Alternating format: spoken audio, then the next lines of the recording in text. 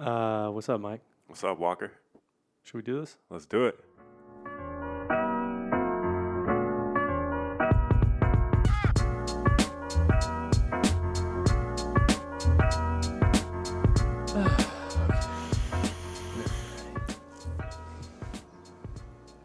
Welcome to Walls Down Podcast. I'm Mike. I'm Walker. This is the podcast where we talk about stories of masculinity.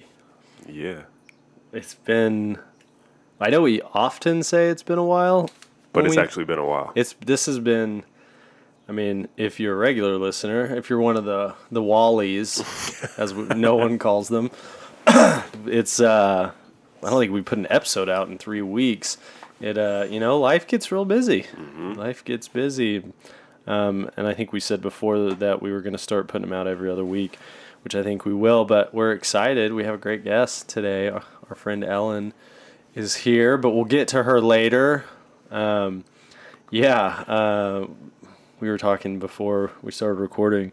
There's just like so much that's happened. I almost like don't even know. Start us off. What's going on?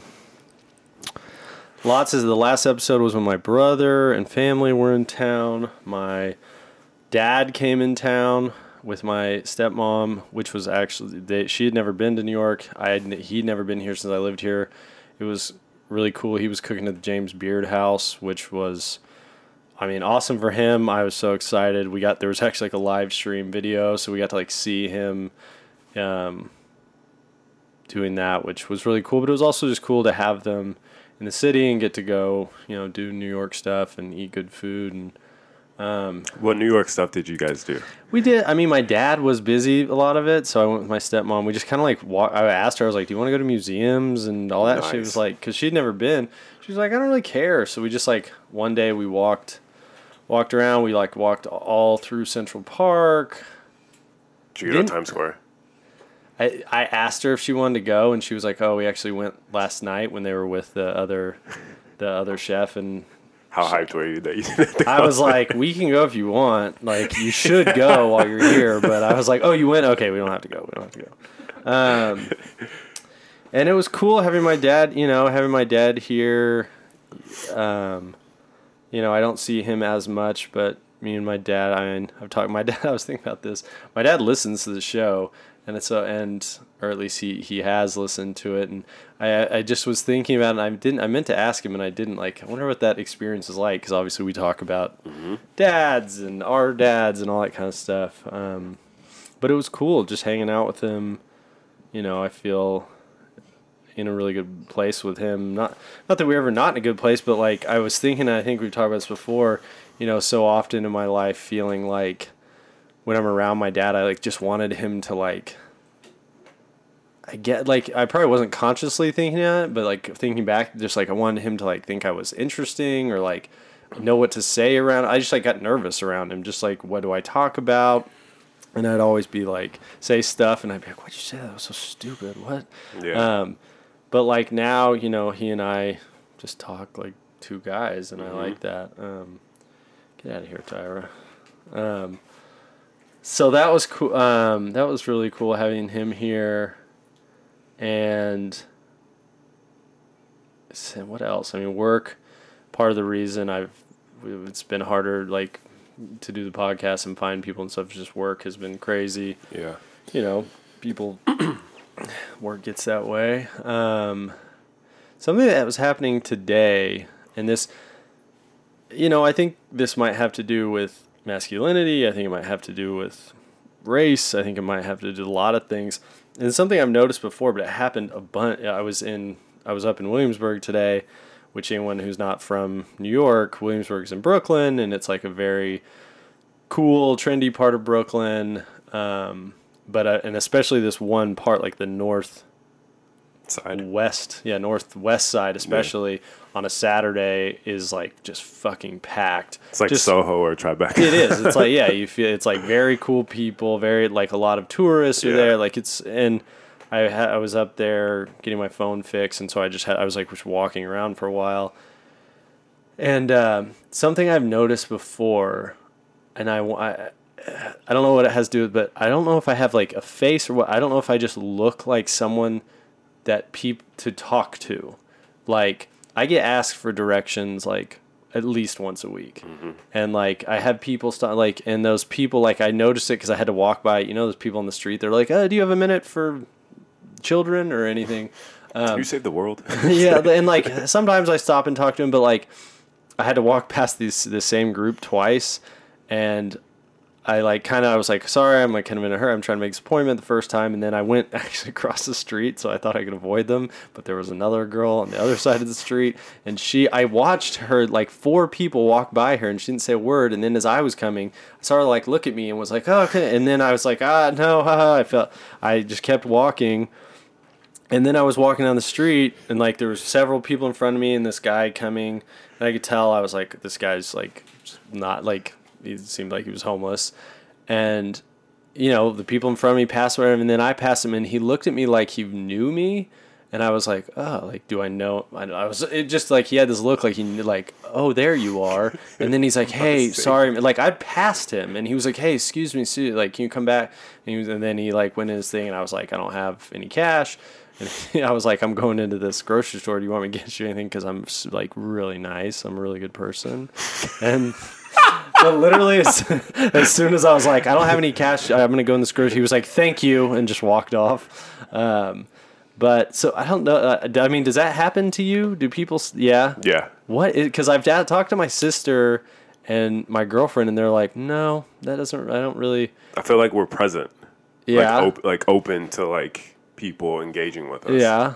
Is that like because I do make eye contact with people a lot, which I notice when I like not. meditate and like I'm in that like in the moment and like making eye contact with people. People are like, hey, what's up? Like, hi, or like, make eye contact with me. Or if I smile at people, they like sense it about you. They sense that like openness. Well, and that is interesting because there have certainly been other times. I mean, I didn't live in New York before I was like more like working on being present and that kind of stuff. But like I was here for 5 weeks one time, and I don't remember. I remember I felt like such an outsider. Like I felt like I didn't belong. But so maybe that read on my face. But yeah, no one ever asked me for directions or anything. I wonder if I just like had like that look of, I don't know, because, and then I guess, tying it sort of into the theme of the Walls Down podcast, there's something, it's like,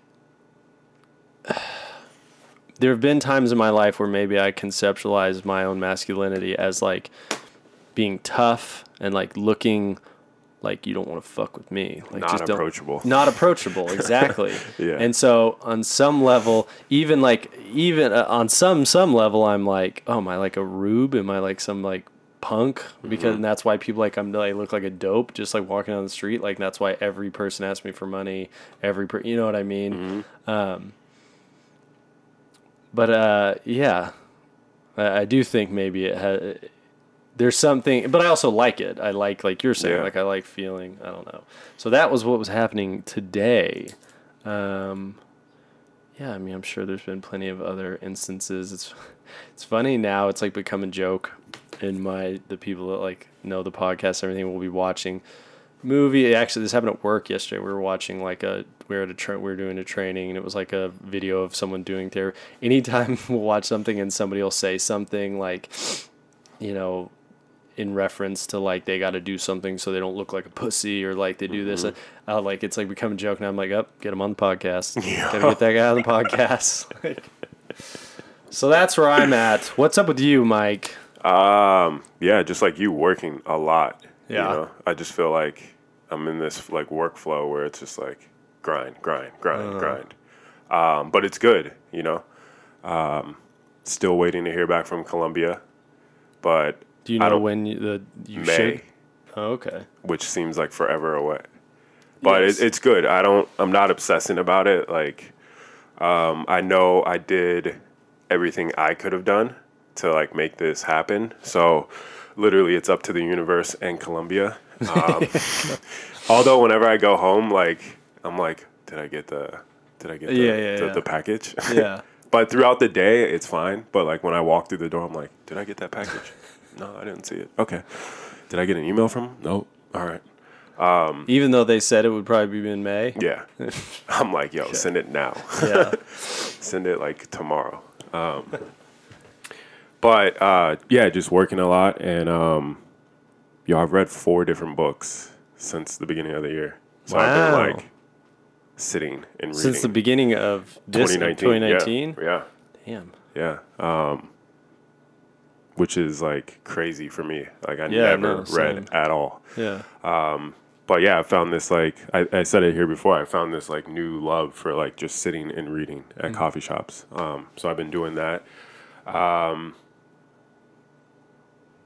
Yeah, and just staying in that like flow state and present and not future tripping. Yeah. And not trying to control everything and just letting things happen and being open to receiving whatever is supposed to happen. So I would assume that if you're staying in that, you're pretty peaceful. Yeah, everything is peaceful. So you're super busy, but yeah. I'm busy, but it's not like I'm not creating this like busyness. Yeah. I'm allowing like stuff to like come to me and taking like calculated action. Which for me is like good because I can, especially in New York, like I can walk outside and be like, oh, I got to do this, I got to do that, and really, I don't have to do shit. Like this morning, I woke up, got a breakfast burrito, and then went back to sleep, and like it was like, oh, okay, that's what I'm gonna do today, and then I met you, and then now we're here, but like being okay with just that because. I don't know. In my experience, like just living in New York, I feel like I have to be doing something all the time. Yeah. Like I looked outside, it was sunny, and my head automatically goes like, "You have to go outside. It's sunny. You have to be outside." Yeah. I look at Instagram and it's like, "Oh, everybody I know that lives in New York is like doing something. They're outside. It's beautiful." I'm like, "Oh God, I gotta go outside." Chill. Like what I want to do is chill right now. Yeah. No, I totally like that feeling of like what you're saying, of like keep creating. Things to be busy with. Like sometimes I'm like when I'm like in that mode of like I need to be hustling more. I need to be like, okay, well then I need to be reading. I need to be basically just like imagining a fantasy thing because like I could already have a plan set and let's say it's like in a certain time I have to wait for this thing to happen, right? Yeah. But I'm like, okay, well, but I could also be researching about that thing. It's like, no, that thing is already set in motion. Like, all you have to do is stay alive until then, and that thing will happen. But I'm like, no, you gotta. It's like to have control. I want to have more control over it and like how it's gonna turn out. Yeah. And the longer term that thing is, the harder it is to not like. To just like let it be. Like if it's like something that's going to take like 3 years, I'm like, but what can I do now? Like, let me get ahead of it. But yeah. I'm what this like waiting for Columbia is teaching me is like you literally you have no control. Yeah. You have to sit, and it's like, oh, okay, cool. Like I literally did everything they asked me to, so I really have to have faith that everything's going to work out. And if I'm supposed to go there, I'll get in, and if not, I could just reapply for next spring. Exactly. Literally, that's it. Yeah. Yeah. Cool. I'm trying to think what else happened. It's been 3 weeks. Yeah, everything is good, man. Life is good right now. I mean, that's kind of how I feel too. Like I'm just like I'm like you're just in like I don't know, and maybe it's harder. It's definitely, I will say it's been harder with all the others, there's just lots of other stuff going on, to be in that constant mode of like checking of like, how could this fit in the podcast? Like, how could that, you know what I mean? Like I was saying, we joke about that, like, you get them on the podcast. But like, and now like, I'm also thinking like, since we've talked, I think on the last episode with Curran, he and I did just briefly mention there was like the Gillette thing, and then I felt like there was like 2 or 3 other things like that came out that were like very like in the social kind of like sphere talking about masculinity, but maybe it's just like articles I've read or like things people sent me. My brother-in-law sent me this. It was like some country singer talking about toxic masculinity, and how it's like it's a phrase that's attacking masculinity, and like how, and it just came to my mind, like I was reading it, and it was like toxic masculinity is not anti-masculinity. No. It's like saying poisoned water. If you're anti-poisoned water, you're anti-water. Yeah. It's like, no. This is the kind that's bad for you. Like, it hurts you. And if it Yeah, doesn't hurt you, Yeah. then It's not cool. even, there is no bad or good. It's like Yeah. your perception of it. exactly you how know? it fits you. Like, Yeah. are you allergic to this kind of masculinity? And what's been your experience with toxic masculinity? Yeah. How has that sort of like Yeah. been, for lack of a better term, good or bad? Yeah. You know, positive or negative? I guess that's the whole show, isn't it? Mm-hmm. Okay. Just trying to have an experience. Hear stories, baby. All right. Well, we've got someone who's going to tell some stories. Ellen is going to come on, talk to us about her experience with masculinity after the break. Yeah. Yeah.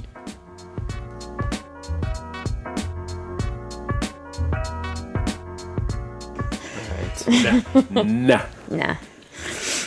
Welcome back to Walls Down. I'm Walker. I'm Mike. We're here with Ellen. So, Ellen, hi. Hey. So, first question we always ask, how do you identify? That's a good question. I identify as a cisgender woman, straight, white, living in New York. All right. Cool. And so so everybody kind of has context for who you are today. Tell us a little bit about who you are, what you do. I love this cat, by the way. Tyra, she's like a therapy animal. This is great. until she attacks. I'm ready for it. I work in sex education. So I support high school health teachers who teach, they come from a range of disciplines. A lot of them are PE teachers by discipline. Some are art teachers, social studies, but for whatever reason, they're teaching health. Uh-huh. And so I provide them with training and curriculum and one-on-one support for teaching sex ed. I used to teach sex ed myself. I taught middle and high school, but now I went back to school. That's why I live in New York now, to get my master's in public health. And this is the job that I got when I graduated. Cool. Yeah. Was that the job? Well, we'll get to that.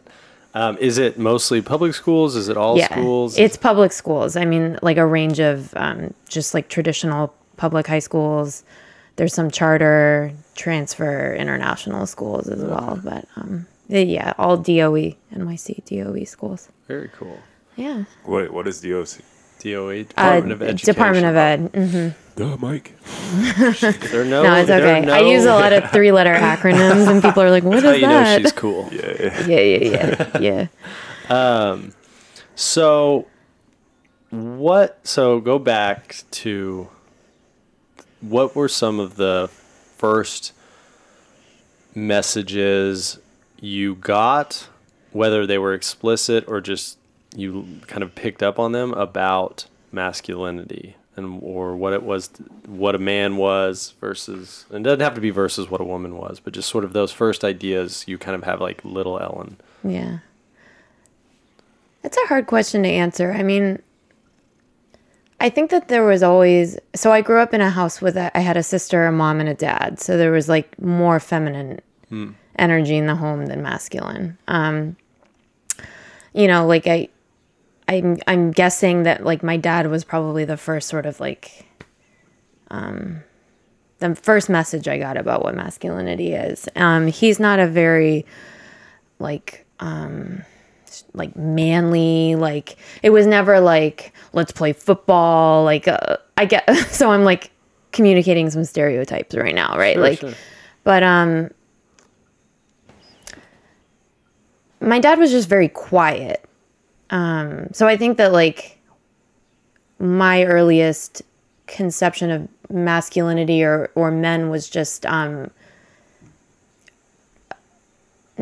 a lot of emotion, emotionally unavailable, is sort of like the blanket statement. I mean, there, you know, I can remember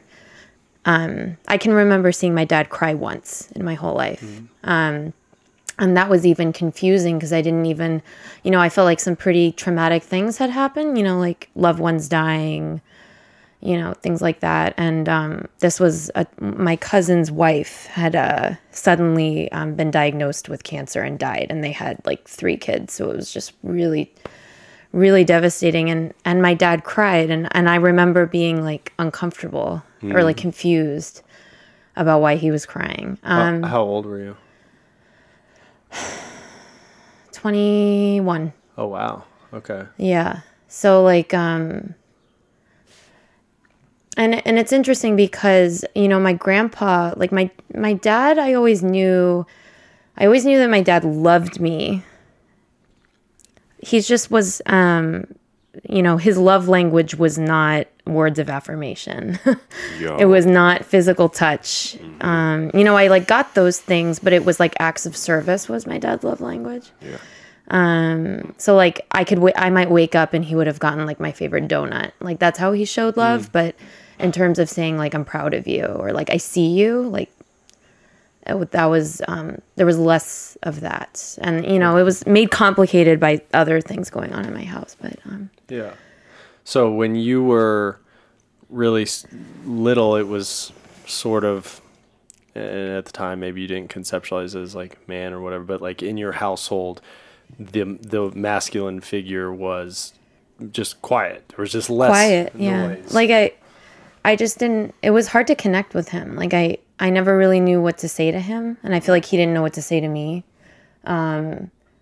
You know, I could like be telling him something about what's going on in my life, and he's like looking somewhere else, or like getting distracted, or seeming like impatient. And like, my dad also, has drinking stuff. Yeah. To put it lightly. So there was like my dad being like sober, but like hard to communicate with. And then there was my dad like after 7 o'clock or 8, which was just like a different person altogether that I couldn't talk to. So, and a lot of the talking, the parent that I really did, I was deeply attached to when I was young was my mom. And she's also, you know, she's got her own like codependency stuff. So, you know, I would say like middle school was when I sort of just like, was like, felt like I was on my own. Like I just had to like figure stuff out on my own, you know? Well, so, you know, in that kind of that time, so as you had those early messages and then you went out into the world of, you know, school and friends and stuff, what do you remember starting to learn other messages about what men were or boys were? Yeah. You know, I would also mention just that, my grandpa was like a really strong male figure in my life. He lived in New York. I live in California. So I didn't see him a lot, but he was very like doting and like affectionate and verbal about but he also like wasn't a big talker about like stuff that had happened to him. So I think that like a message that I got about masculinity was just that like, I've got this, you know, like I don't need your help. I don't need help in general. We don't have to talk about stuff that's happened in the past, because like, why does it matter? Yeah. This like the way that I would put it now, in a more sort of like had more years and feeling like feeling a little fired up after some things that happened earlier that I'll talk about. But just this like refusal to accept help and like to get help for like past trauma. And like that refusal to get help for past trauma being like thrown up on other people, you know? So that was like a thing. And I think that like when I was in school, I remember like in middle and high school is when I started noticing that like guys using the F word with each other. And I don't even want to say it on here because I'm like very uncomfortable with the word. 3-letter word beginning with F, calling each other that. And as a way to shame one another, you know, and like it's interesting because I work in sex ed now, so I'm able to like look back on it with a different lens than I was back then. Like back then, it was just kind of like, this is childish. You're homophobic. Like you can't say that word. You know, like I come from Berkeley, so like it's like one of the more LGBTQ inclusive places you could live. So even when you were young, you were Yeah. like, that's not. Yeah. Like it was, you know, I had like trans friends and gay and bi straight friends growing up. So it was like, and we had teachers that were openly gay. And I remember being in one of those teachers' classes and like one of my guy friends like calling another friend like, dude, you're such a fill in the blank. Yeah. And we all, like, the class went silent. We just looked at him and shook our heads because, like, the teacher's right there and he can hear and he's gay, you know? Yeah. And, like, but, like, looking back on it now, it was really, like, and in grad school, we, like, read some literature on this. And it was really, like, this way to, like, shame other, you know, boys into being more masculine, like, more manly. Yep. And it's all sort of, like, rooted in misogyny because it's like this, if there's anything feminine, remotely feminine about you, or like if you're weak, that means you're feminine and that's bad. If you like, and it's this interesting thing because like as a sex educator, you teach kids that sexual orientation and gender are completely distinct. You know, like someone could be trans and be straight, someone could be cis and be gay, like but when it comes to masculinity in this country, like there is a lot of overlap because like masculinity and heterosexuality are like one is like rooted in the other and vice versa. You know what I mean? So it's and that was the first time I really noticed it as a kid. Yeah, it's interesting because we've I mean you're the one who told me about that book, which I got. It's called Dude, You're a Fag, which is the word. It's the book. And when I read it on the subway, I feel uncomfortable. Oh, I know. Yeah. I like turn the cover I had to read around. it for class and I was like hiding the cover. But it talks about that. It's the guy basically embedded himself into a high school and observed this, the complex nature of men shaming each other and stuff. But anyway, we've talked about in here how I certainly would use that word, to call it, oh, that's so gay, and grew up with, you know, in a different place. I grew up in Oklahoma City. It wasn't Berkeley, California, but my family was very open, like had gay friends but the weird nature, and I've talked about it on the show before. I talked about like, I was thinking as you're talking about it, like I've said on the show, I had no problem with people being gay. I just didn't want people to think I was gay. But now that I'm thinking about that, like I actually now, like you were saying, it was like I didn't even care if people sort of thought I was gay because I'd be like, no, I'm not. I'm sure, because sometimes that happened. Like sometimes people would think, like more later in my life. But it was like, no, I'm not saying he's gay. I'm saying he's like being lame. He's being like weak. Like that was really what I was like. Yeah. Like you were like punking out, and then you'd use that word. So yeah, you're right. It's like it was so confused and mashed up with. Right. Yeah, like. And you would ask. I mean, like you would ask. I would ask friends, like, you know, like, why do you say that? And it was always like, I'm not homophobic. Like this has nothing to do. I'm fixing it. Yeah, it got really low. I don't know. I don't know how that happened. No. This is good. This is better.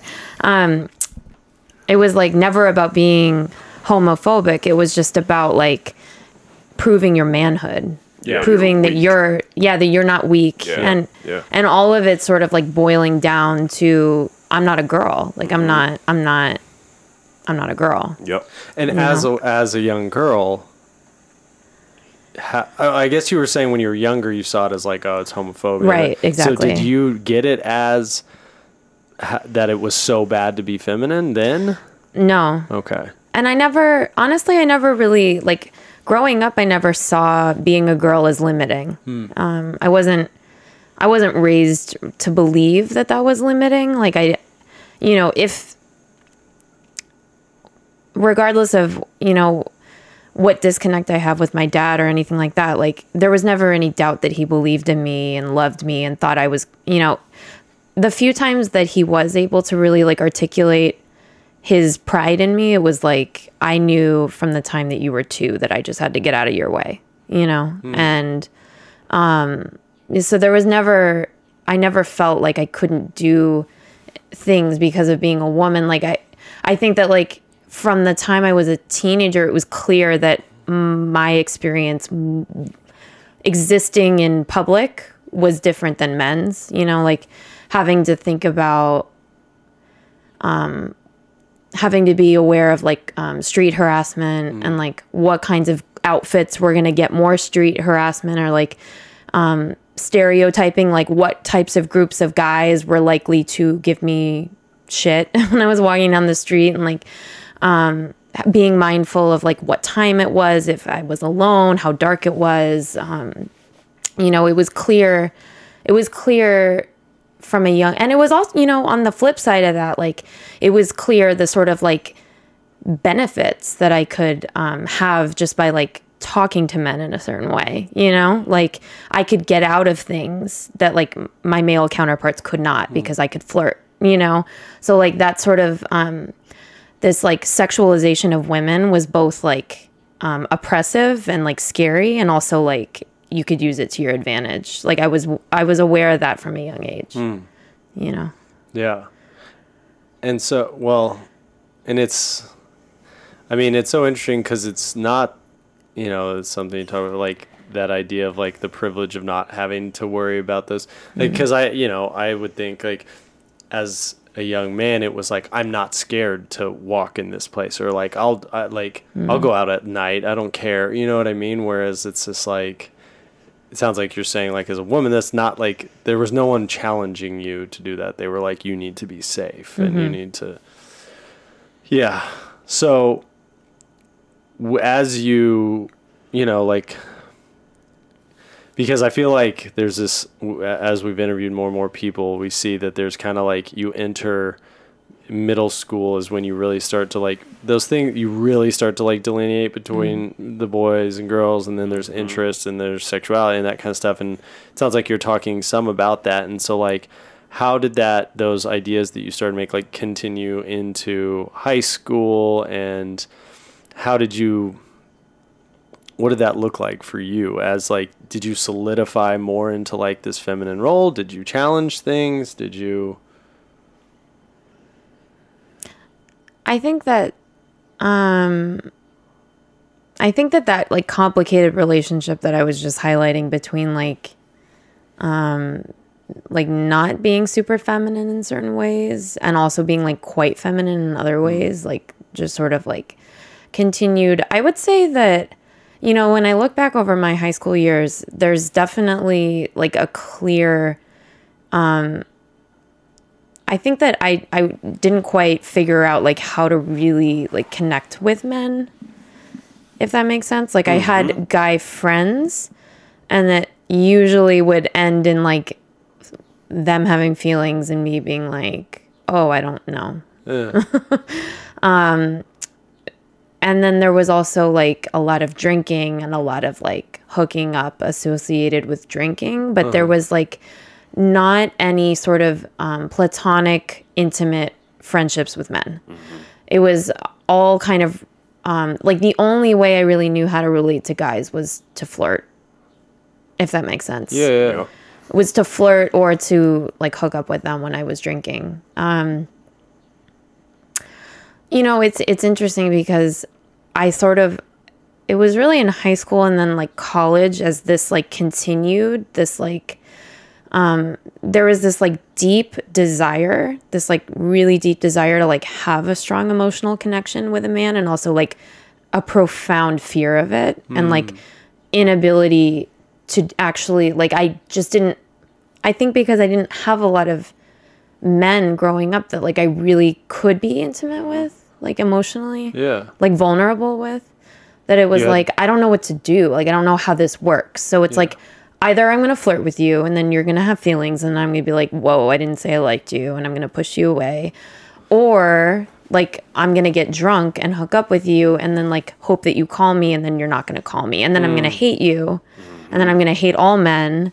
So it was just kind of this like, it was almost safer for me to like do the things that were going to inevitably keep men at arm's length than it was to like actually give it a try to connect with someone and like risk failing at it. So it was, I developed at some point this like kind of like burn my bra hate for men, but also this like need for them. Like I like really like placed my self-worth on how much men liked me.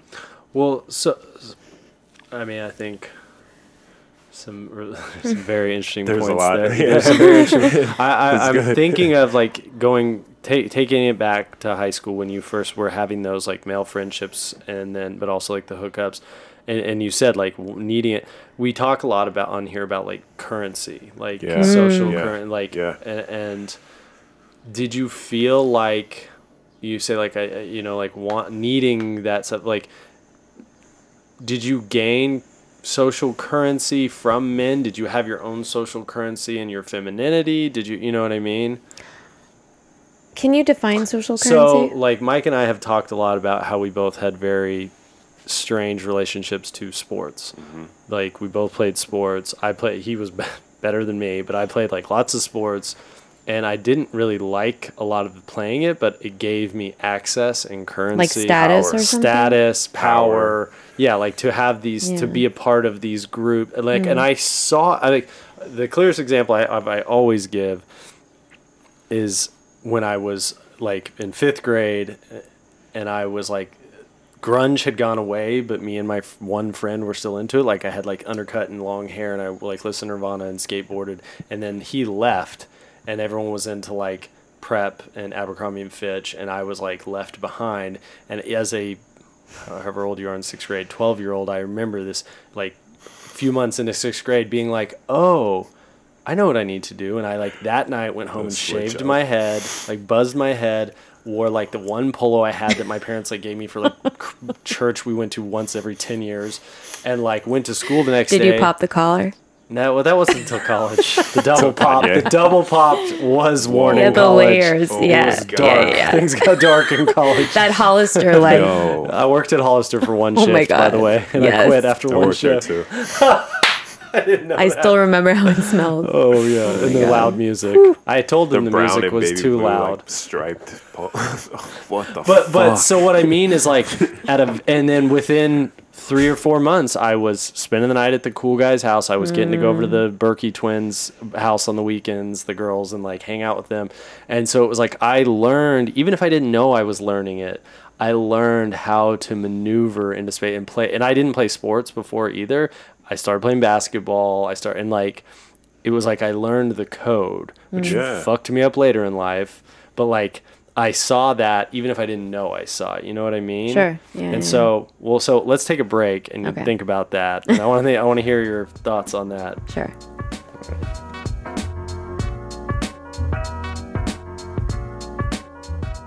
Welcome back to Walls Down. Mike's here. I'm here. Walker's here. Ellen's here. We're talking to Ellen.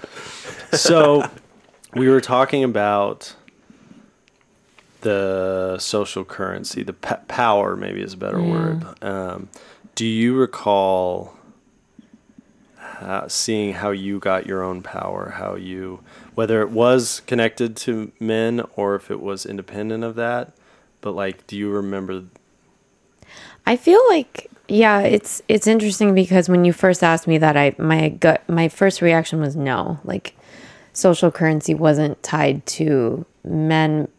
You know, that said, I feel like I had like a strong circle of friends and like a good social standing, independent of relationships. I really wasn't in a relationship in high school until like the very end of senior year. And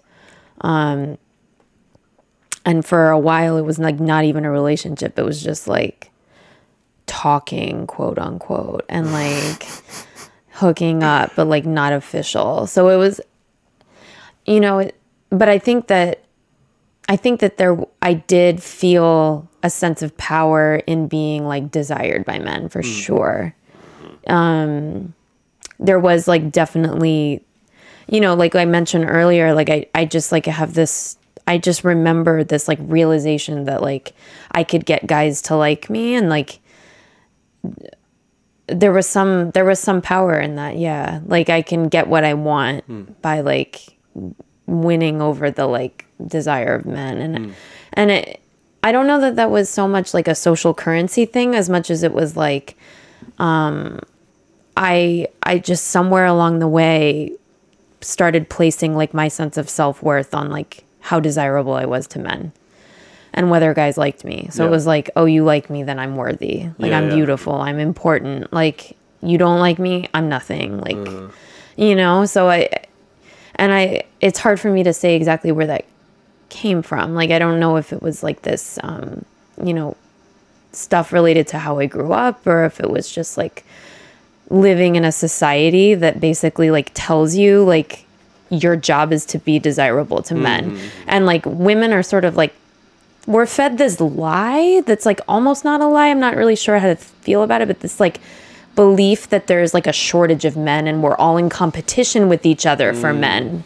Yeah. And like the woman who is the most beautiful, has the biggest boobs, the biggest butt, the smallest waist, like those women, like that's what like the media tells us, right? That like that's what's going, you're gonna, but there's like not enough to go around. So like there's this like competition between women, and there's a part of me that's like, that's a lie that we're taught, right? To like keep women lesser than.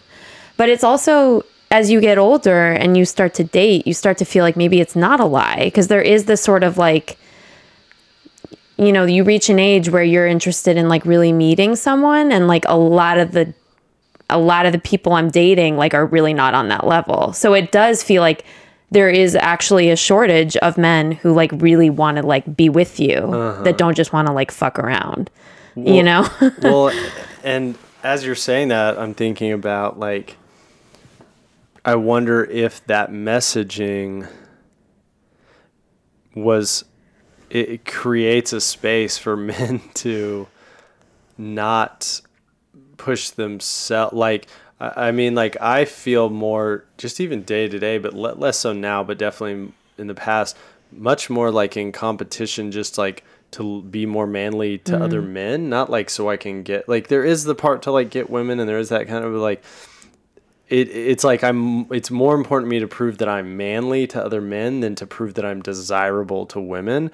And and as you're saying, I'm like, so that it's almost like it's an afterthought. So it's like if women are teaching themselves that they have to do all this to get men, we're just like, yeah, like fucking you'd be lucky to be with me. Like, so I can be like I can be shitty, for lack of a better phrase. Like I'll cheat on you, and I'll text you back when I want to or whatever, because you've been fed this message that you're lucky to get anything from me. You're lucky to get attention from me at all. So like I don't need to push myself to this higher level, and that it's like it all feeds into itself, because then it does seem like there are less quote unquote good men. And so then you're like, oh, I better compete even more with these other women. Like, I want to know. Wait. Just to be clear, what is this level that we're like aspiring to, or what are we talking about? Well, as far as like, I mean, I guess what is like.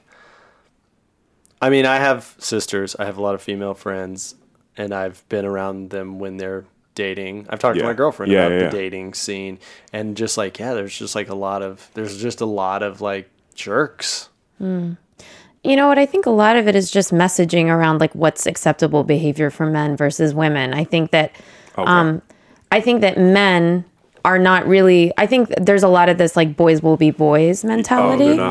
This like extended childhood that's like considered acceptable for men that's not considered acceptable for women. So like you hear about a 30-year-old man like playing the field, having fun, doing his thing, and it's like, oh, okay, like that's fine, When it's a 30-year-old woman, it's like, What's wrong with her? why isn't she settling down? Yeah. You know, And if you're and if she does want to have fun and play, it's You're like getting whoa, old. She's right. she's And then like, oh, like how many a men is, deviant. you know, how many people has she slept with? You know, Yeah, it's like okay. this, it's just like a different level of, different types of behavior are Yeah. considered acceptable based on your gender. I was having this conversation the other day with someone. Just like I remember, I mean, in no way was I always a great doing all those acceptable adult behaviors, but for some reason, whatever I internalized like from the beginning that cheating was like something that was very like against what was in my value system. I only cheated on one girlfriend ever.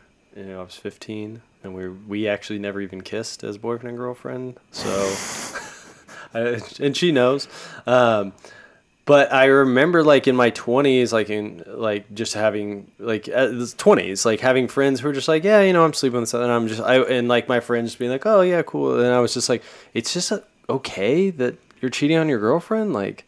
That you don't feel like he's not like, oh my God, I got drunk and I fucked up and I cheated. It's like, yeah, I'm having continually cheating with this, and it's just like, and I remember I wouldn't say anything because I didn't want to be called out as like not a part of the group, like I didn't want like weak, but I remember being like, we're just okay with that, like that's just cool. Yeah, but that plays into that like toxic masculinity Yeah. of like men not being able to share their like vulnerability of like, oh, I'm not okay with that. But, yeah, like to call him out, I Yeah. would have been ostracized. yeah, And I think like there has been messaging I've heard around like for a woman to be and again, this is like a lot of the conversation I'm focusing on, like my experiences are heterosexual, right? So like heterosexual, cis man, cis woman, like those are the sexual relationships I'm most familiar with.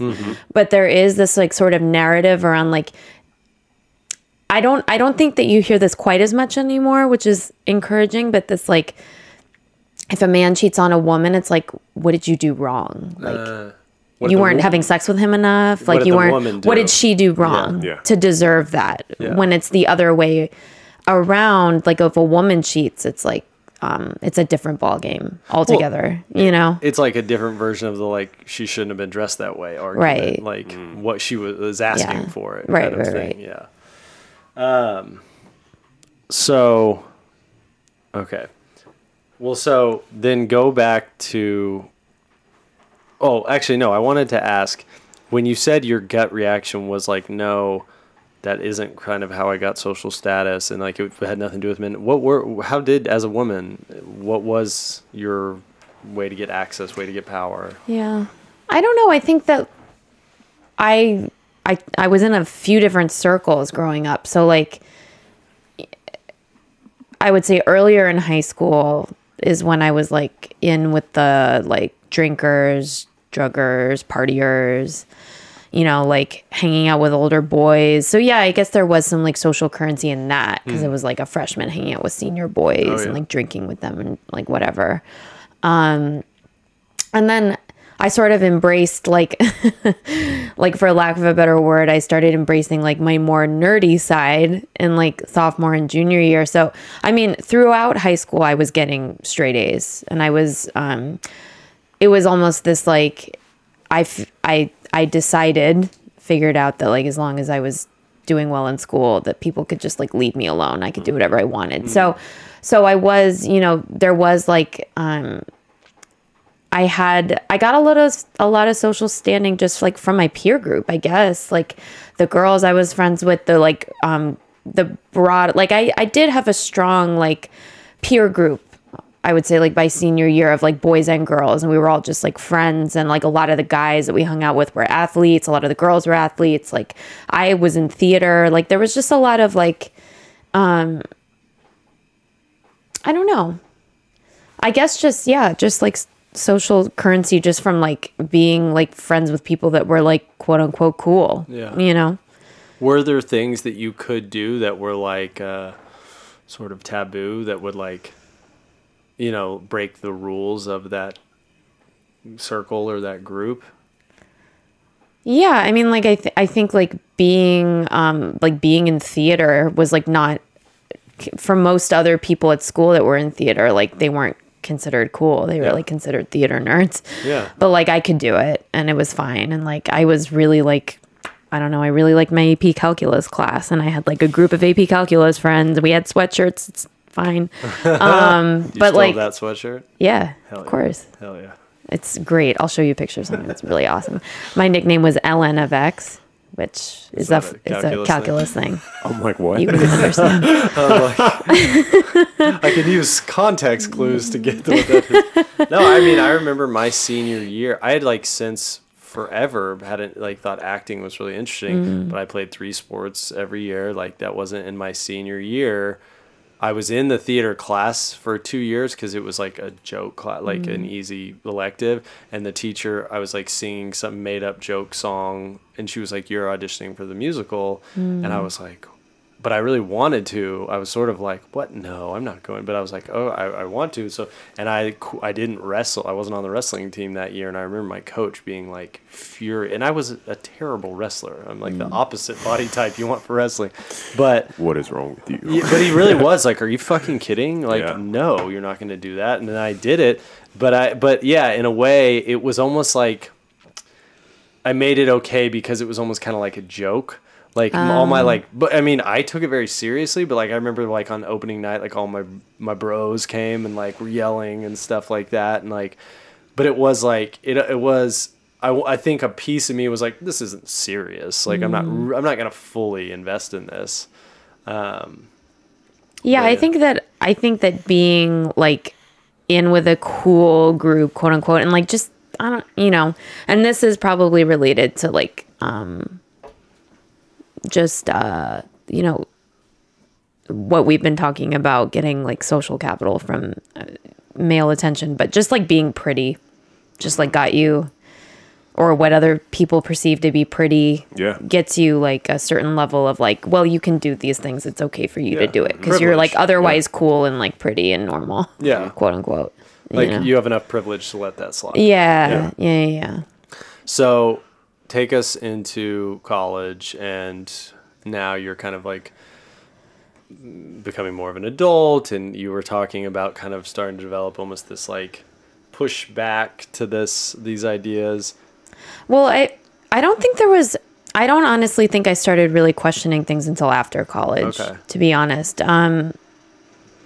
I think that in college, it was just really a lot of, like, my first year of college, freshman year, was just, is when really, like, the drinking and the hooking up picked up, because it was like, you're just, no one is watching, right? Like, Yeah. and so and not only that, I went to college like in LA with like lots of very beautiful people everywhere. Woo. And just feeling like, like deeply insecure about, honestly, just like how pretty I was compared to other women, like feeling like,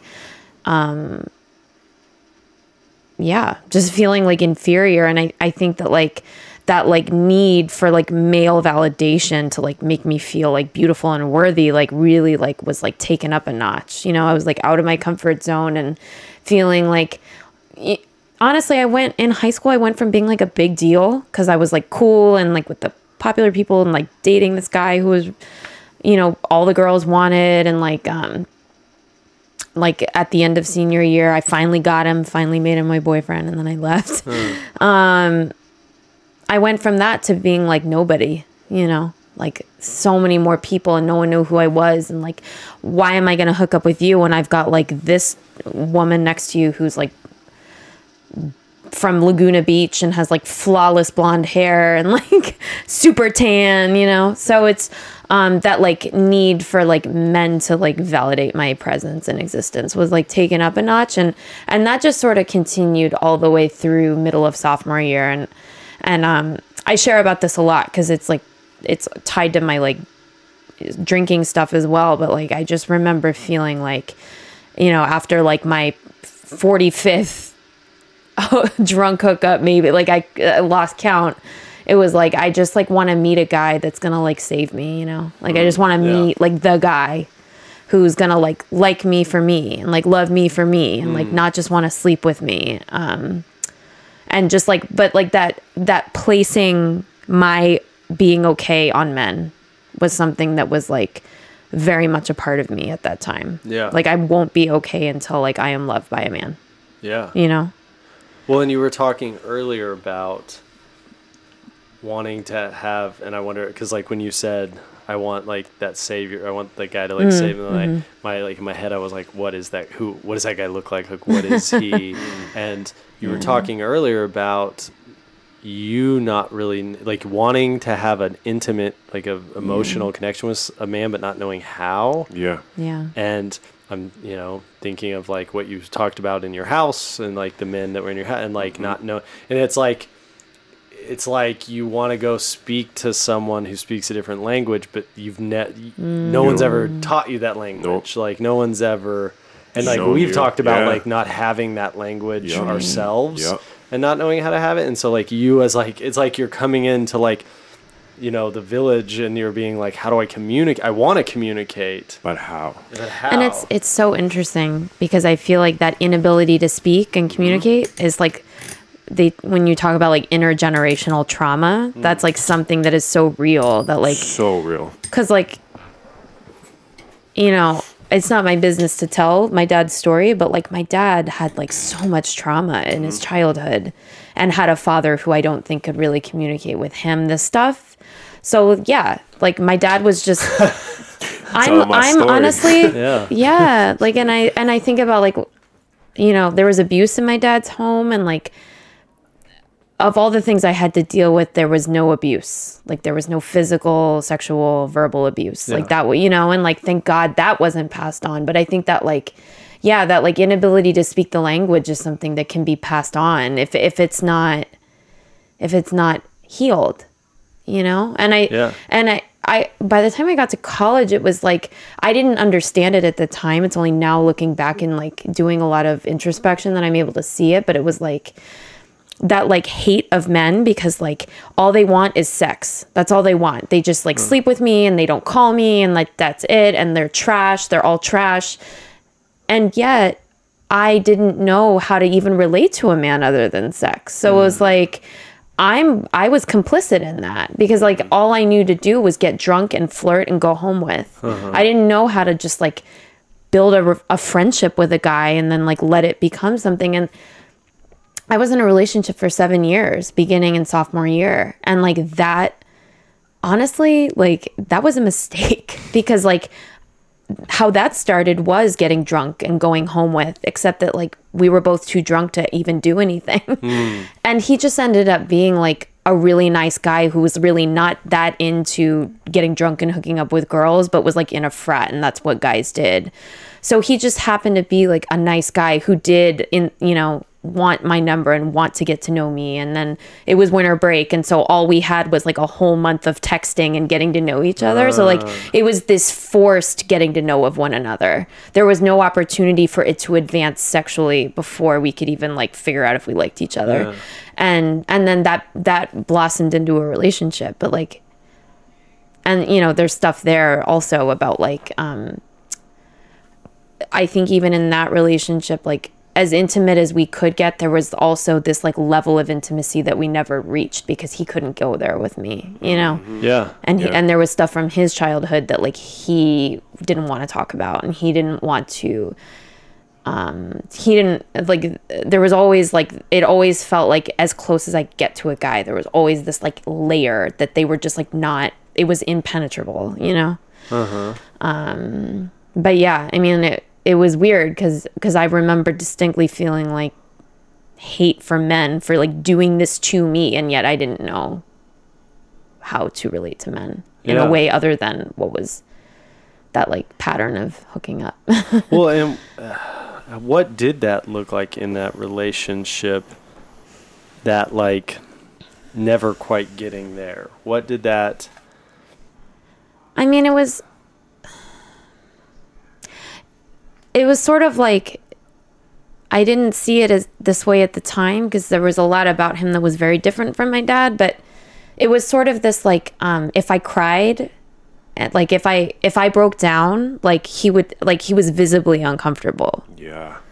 he didn't know how to be there for me when I cried. He didn't know how to just like hug me or be like, how can I help? Or what do you need? Or I'm here for you. Like it was like, let me make you feel better. Like I'm on, like stop, like stop, or like not saying stop. Yeah, but this like, so, and so there was that, and then there was also this like, not really like wanting to talk a lot about stuff that had happened to him in his past. So it was almost this like, I mean, like we did talk about, like he would talk about his family and his childhood, and I talked about mine, but there was always this like, I don't know that it was necessarily that he didn't want to talk about it or go there. It's just he didn't know how. He didn't have the language for it. Yep. Exactly. And I, you know, it's interesting because as our relationship progressed and like later in our relationship, it sort of was like I was everything to him, you know, like I was his social life. I was his partner. He didn't have like guy friends that he like talked to about any of this stuff. Like it's that documentary that it wasn't a documentary. Oh, but, Hidden Brain. The Hidden Brain episode, I love that episode. where the guy's hugging the banister in his apartment. One's connection. It's so interesting because like I remember, you know, and in sort of like my observations, it was like any guy friends that he did have, like it was always surface level. It was never like, what are you passionate about? Like what's upsetting to you? Like, what triggered you? You know, like the stuff that I talk about my girlfriends with, it was like I was the only sort of like source of emotional support that he had. And like, I even remember like he never cried. He never cried around me. There was like maybe one time he cried. And then we broke up at some point, like we broke up when I was 26 or something. And we talked like a year later, we FaceTimed. I think it was when I did my amends with him, but he was talking about just sort of like being about like how things were going at work, and he started crying. And we'd been broken up for over a year at that point. I just remember like my heart broke because it was like I'm still like, I think at that point I was still like the only person he felt like he could really cry with.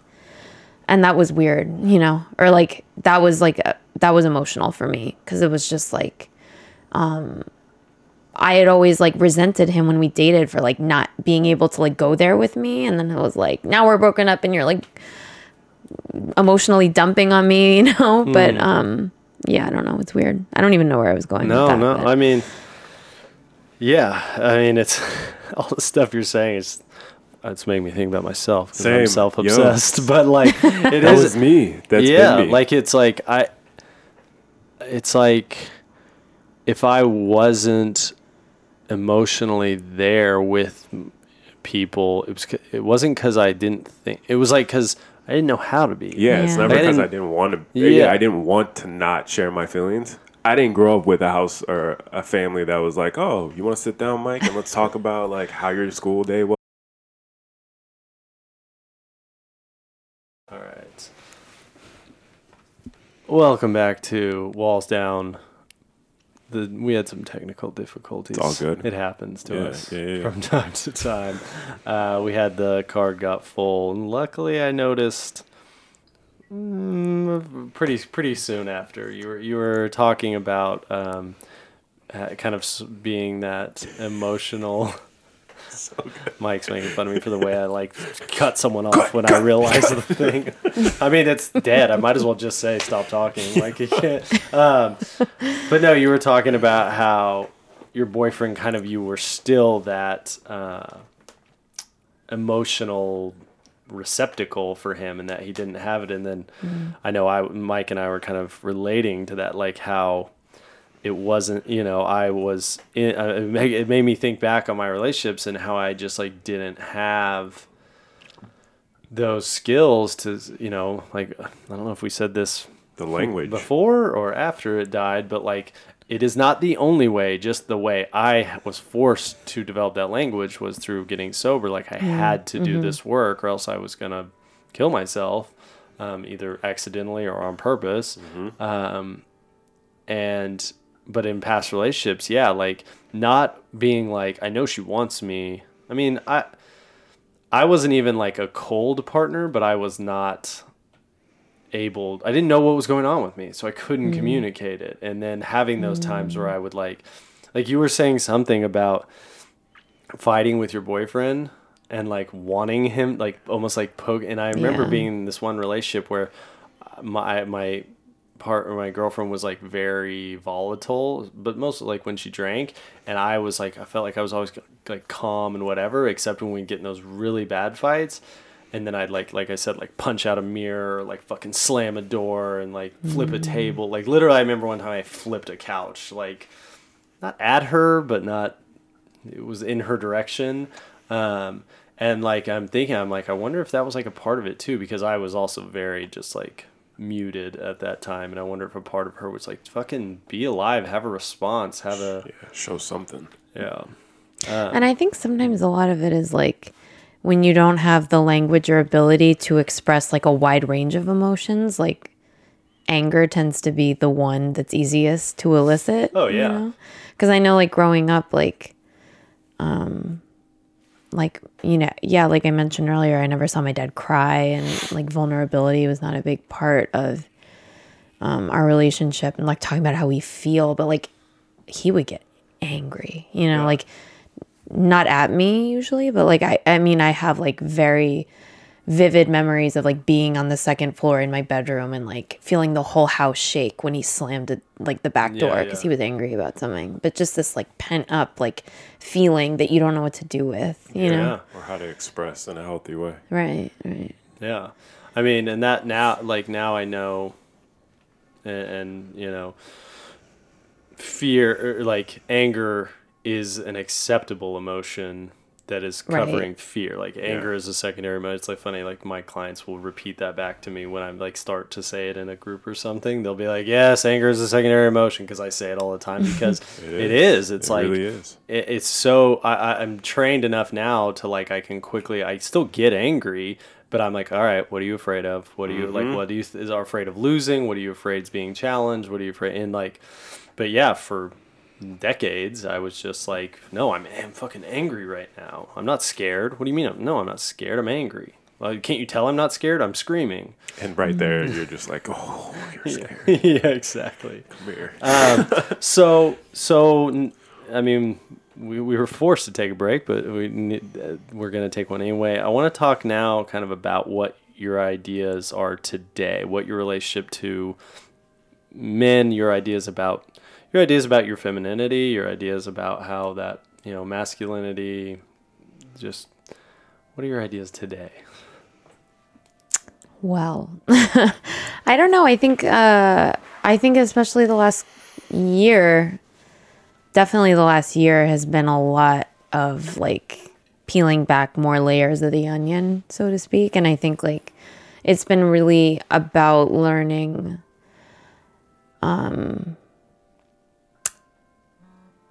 looking at my patterns with men and masculinity, and like this like this like constant like searching for something that I don't know how to cultivate myself. I've like done enough work to see that like a lot of the types of like the kind of relationship that I want with someone is like, I'm looking for it in people that are emotionally unavailable to me. Probably largely based on like my earlier experiences, right? Like with men. So I think, where I'm at today, man, that's a hard question to answer. I think I'm like in a place where I'm just like feeling like I don't think about much of what I do in terms of masculinity and femininity. Like there is a lot of me that's very feminine, like I like to put on, I actually don't like to put on makeup. That's a lie. But I like to like dress in feminine ways and like there's a lot about me that I feel like is feminine, and like I present myself as feminine and like dress in a feminine way. And then at the same time, like I've also embraced like a lot of hobbies that are not like traditionally feminine, like lifting weights, is like my biggest outlet. And so I think that it's interesting because I feel like in 2019 as a woman, we are less limited by our gender than men are. Like I almost feel like there's a lot that is acceptable to women, that's acceptable for women, and like a lot of the research that we did in school was about learning like violence against women and violence against trans women is like all rooted in this like hatred of being woman, whereas like being masculine is something that is not considered like it's easier to be a tomboy than it is to be like to be a woman who's more masculine than it is to be a man who's more feminine. So I feel like there is, in like the women's rights movements and, gender equality movements and just general patriarchy makes it so that like I can do things that are more traditionally masculine and it's okay. Whereas I, from what I gather, and like I'm not a man, I don't identify as a man, so I can't say this with certainty, but like from my observations, it seems like the same is still not true for men, right? And like I'm not saying that like, I guess what I'm getting at is like it seems like in the world we live in today, like I don't feel limited by my gender unless I'm like walking alone at night or like walking down or, getting an unsolicited dick pic, which is what happened to me on the train today. You guys know about that. And like being like, oh, like in general, like women are not like taking pictures of their vulva and like sending it unsolicited to men. Like that's just not happening. So that like sexual harassment is still like very real, but like I think that I'm able to transcend forms of gender expression in a way that is less acceptable to men. Yeah. And it's less accessible to them, like to do things that are more traditionally feminine is it's sort of like people want to put you in a box. It's like, well, are you trans? Oh, so then why are you feminine? Like there's no room for like middle ground with men. It's like you're either like identifying as a woman or like you got to be a man. Yeah. Whereas women kind of, there's more acceptance for living on a spectrum, if that makes sense. No, totally. I mean, we've had men on here who've talked about like who want to wear dresses and stuff, but identify as men, cis men, like, but they're like, if they wear a dress and walk down the street, it's almost like they're terrified of just what could happen to them. And like, like that kind of thing. I mean, certainly that's not to say that like a butch woman is not like a hyper masculine woman who identifies as like that doesn't receive a lot of prejudice and that kind of thing. But like you're talking about, and there's data to back it up. Like violence against trans male to female, I mean, like it's astronomical compared to violence against trans female to male. Yeah. All of, and like there's all this like growing movement of like violence against trans women is violence against women because it's all rooted in like this like lack, like you're a man, you are the superior gender. Why would you choose? Why would you give that up? Why would you choose to be the inferior weak gender? Like there's something so completely unacceptable about that to a lot of people still. Whereas like, people can wrap their minds around wanting to be more masculine and not the other way around. You know? So before we do the questions, going back to your experience literally today, just in case anyone has any, thoughts about it, how did you feel when what happened with getting the dick pic? Like, how did that happen? Yeah, I was waiting for the train and, I had like gotten on one train and then the train stopped running. And so we had to get off and wait for the next train. So I was just standing on the platform and like on my phone, I think I was like texting you to tell you that I was maybe going to be late. And all of a sudden there was a picture of a penis on my phone and it was like airdropped. And I don't know who it was. Like I have my suspicion that it was like there had been a guy like looking at me. before, like when I was waiting for the first train, and I'd like noticed him, looked away, and then like looked back at some point. He was still looking, so I kind of like moved, and so like it's possible that there was some level of like, you're not going to reject me, you know, like Yeah. I had a feeling, because then when I got the picture and looked around, like he was like standing nearby, like on his phone, and like you know, it's possible it wasn't him, right? Like and it's possible that he was mass sending a picture of his dick to like every iPhone he could find. Yeah. But yeah, I mean, like I think that people's first. So I actually posted about it on my Instagram story. I was like, thanks to the guy that sent me an unsolicited picture of his dick. Like, nothing turns me on more than a disembodied penis. Like, way to go, you know? And like, most of the reactions from my female friends were like, that's disgusting. Ew. Yeah. And then there was like a guy who responded like, LOL, like, what an idiot, or something. Like, it's just like, no, it's like not funny. Yeah. Like, it's actually like a form of sexual violence Yeah. to like force a picture of your genitals on somebody without like their consent, you know? And it's like and it also feels like a power move too, you know? And like, I'm a sex educator, and I can, you know, from teaching 7th grade boys about sex, I know that there's like a lot of like, the penis is like a central focus of like, when is it going to get bigger? How big is it going to get? Blah, blah, blah. And this like being like the like, this is like this like body part like encapsulates masculinity. Like my manhood is wrapped up in my penis working and being a certain size and looking a certain way. And it really feels, it's like an expression of power. Like, I am more powerful than you because I can just send a picture of my penis to you without you asking. And it's going to make you feel a certain type of way. And like, I have that power over you, you know? Totally. That's how it felt. And that's how it feels. And like, I feel like the thing for people, if anyone, like, to just think of it as if someone had just run up to you and showed you their dick. Yeah. Like, that would, it feels the same. it's, like, but yeah, it's so, okay. So let's do the questions. I have them somewhere. I know them generally. Are you ready? Do you feel ready for the thing? I have no idea what. Yeah. Sure. I think I'm ready. Man, I had to get a new phone today, so they're still here, but they're. I just have to find them.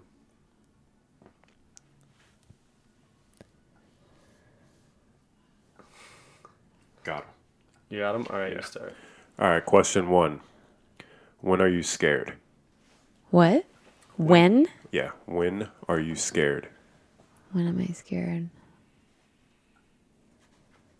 I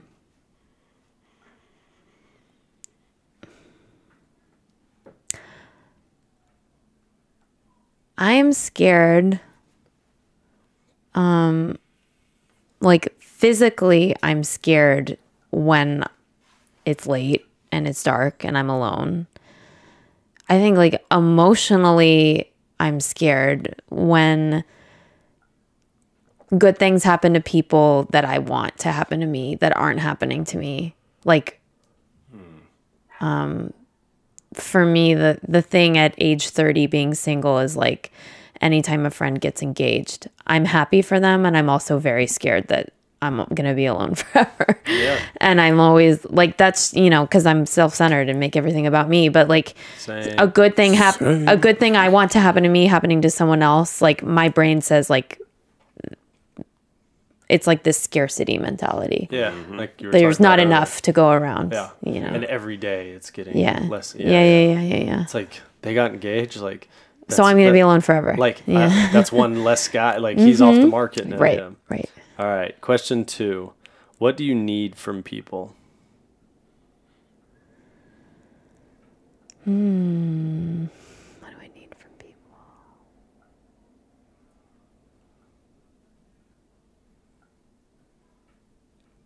I need people to show up and to be present. Like I need to feel seen. Like when I'm talking, I want someone to like look in me in the eye and listen.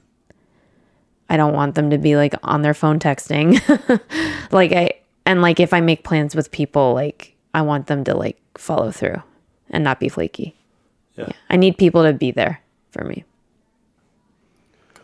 Okay. Question 3. When do you feel hurt?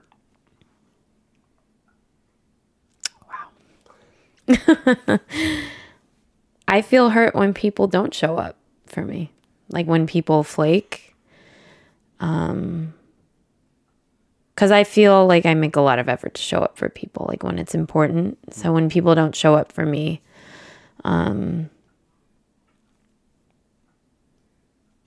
that's probably when I feel most hurt. Yeah. Question 4. Who intimidates you?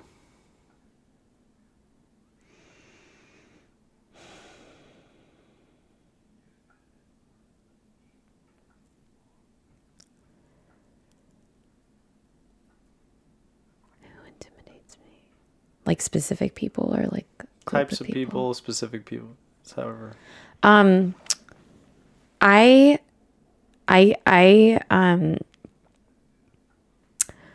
Male anger really intimidates me. It makes me really scared actually. Like a lot of, male anger. I don't know how else to say it. And other women,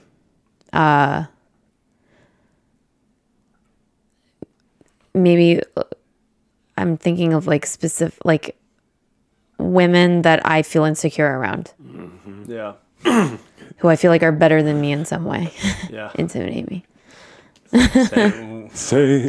Yeah. We were both, when we did this Yeah. to each other, we were like men. Yeah. Men who are Powerful. men who are, Successful. Yeah. I'm almost like more scared of other women than I am of men. Same. Yeah. Yeah. Reversed. Yeah. Yeah.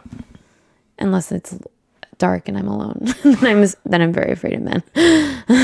I'm intimidated by women that I find that are like more successful or like. I'm intimidated by, well, like I think I said like smart people. I get like intelligence intimidation, and that is regardless of gender. Yeah. When like someone I feel like is like more well read, that's like Yes. where I've gotten more comfortable with that. My girlfriend will use words I don't know what they mean, and instead of just being like, yes, I agree, and then like Googling it, I'm like, what does that mean? And it still feels embarrassing when I say it, but I've had to become comfortable with just like saying like, oh, I'm not a big reader. Because I've all like historically always just like pretended that I knew about authors that people were talking about, or like, and just like being comfortable with like the fact that I'm just not a big reader. Like I'm reading Harry Potter right now and it's awesome, but like, you know, totally, and that's just like, that's okay that I'm not a big reader. Yes, you know.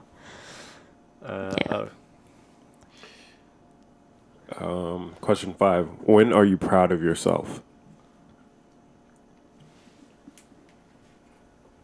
So my biggest hobby is lifting weights, like powerlifting type stuff. Yeah. So, like when I like hit a personal best on like a lift, I feel really proud. That's like, I feel super just like strong and capable. And I'm like, for work, I do education and trainings and stuff like that. And so, like when I finish a training that's like gone really well, or some type of workshop, I feel really proud. It's like that education high, we call it, something like that. Presenter's high or something. Yeah. All right. Last question. When do you feel like your most authentic self? Oh.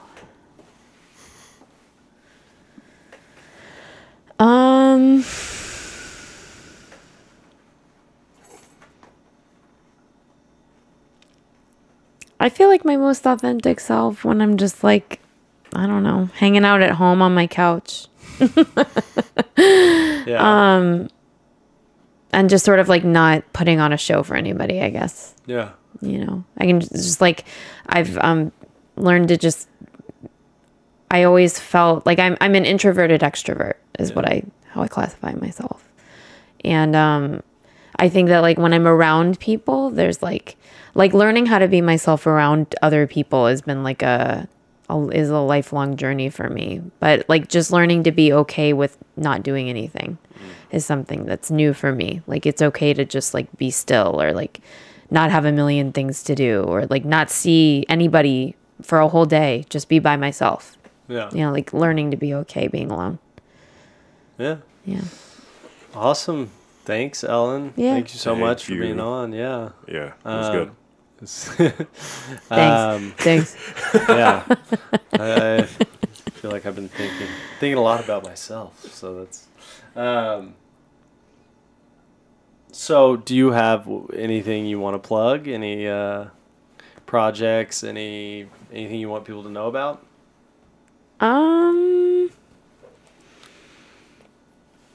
I don't know. Projects? Anything. Concepts? Anything. I think like just related to the topic, not like projects. I think that like one thing that I didn't get a chance to say earlier is just, I think something about masculinity that I've thought a lot about is just this like, there's a lot of stigma around getting help, like therapy, going to therapy. And like, I think that like thinking about like my past relationships, something I've learned is that my romantic partner doesn't necessarily have to show up for me in the way that like a girlfriend would, right? Like there's certain emotional needs that I can find in other people, but like there is a certain degree of like vulnerability that I think a lot of people want to have with a partner. And this like, I heard this quote that was like, if you don't heal the hurt that's been done to you, you will bleed on people that didn't hurt you, right? And like this like intergenerational, right? Whoa. But this like intergenerational trauma, like the way that cycle stops is by like looking at your stuff, right? So like, I just feel like there just needs to be more acceptance for like all people, regardless of gender identity, including men, masculine men, like going to therapy, you know, and like dealing with this stuff so that like, you know, that we're all able to just love each other in a really cool way. Thank you for that plug. I'm down with that. Thank you. I'm like, remember that real. phrase. I want to like put that in the description of the episode. Yeah. Therapy is great. Therapy. Oh, it's you'll bleed on people that didn't cut you. That's it. Whoa. So good. Yeah. It's so cool. Thank you again. Thank you everybody for listening. It's good to be back. It's good to be doing it again. Should be coming out every other week now. We have a couple people that we've got tentatively lined up. So, yeah, as always, you know, subscribe, rate, review. If you have thoughts or want to be on the show, email the ballsdownpodcast@gmail.com. Depending on how busy we are, we're good about getting back. Sometimes not so much, but email us and we will get back to you. Yeah, don't go to our Instagram. Yeah, don't even bother. I did, and I shouldn't have. So definitely do not. Don't go to it. It'll just make everyone sad. Yeah, thanks again, and bye, everybody. Bye. Peace. Thanks for having me. Yeah.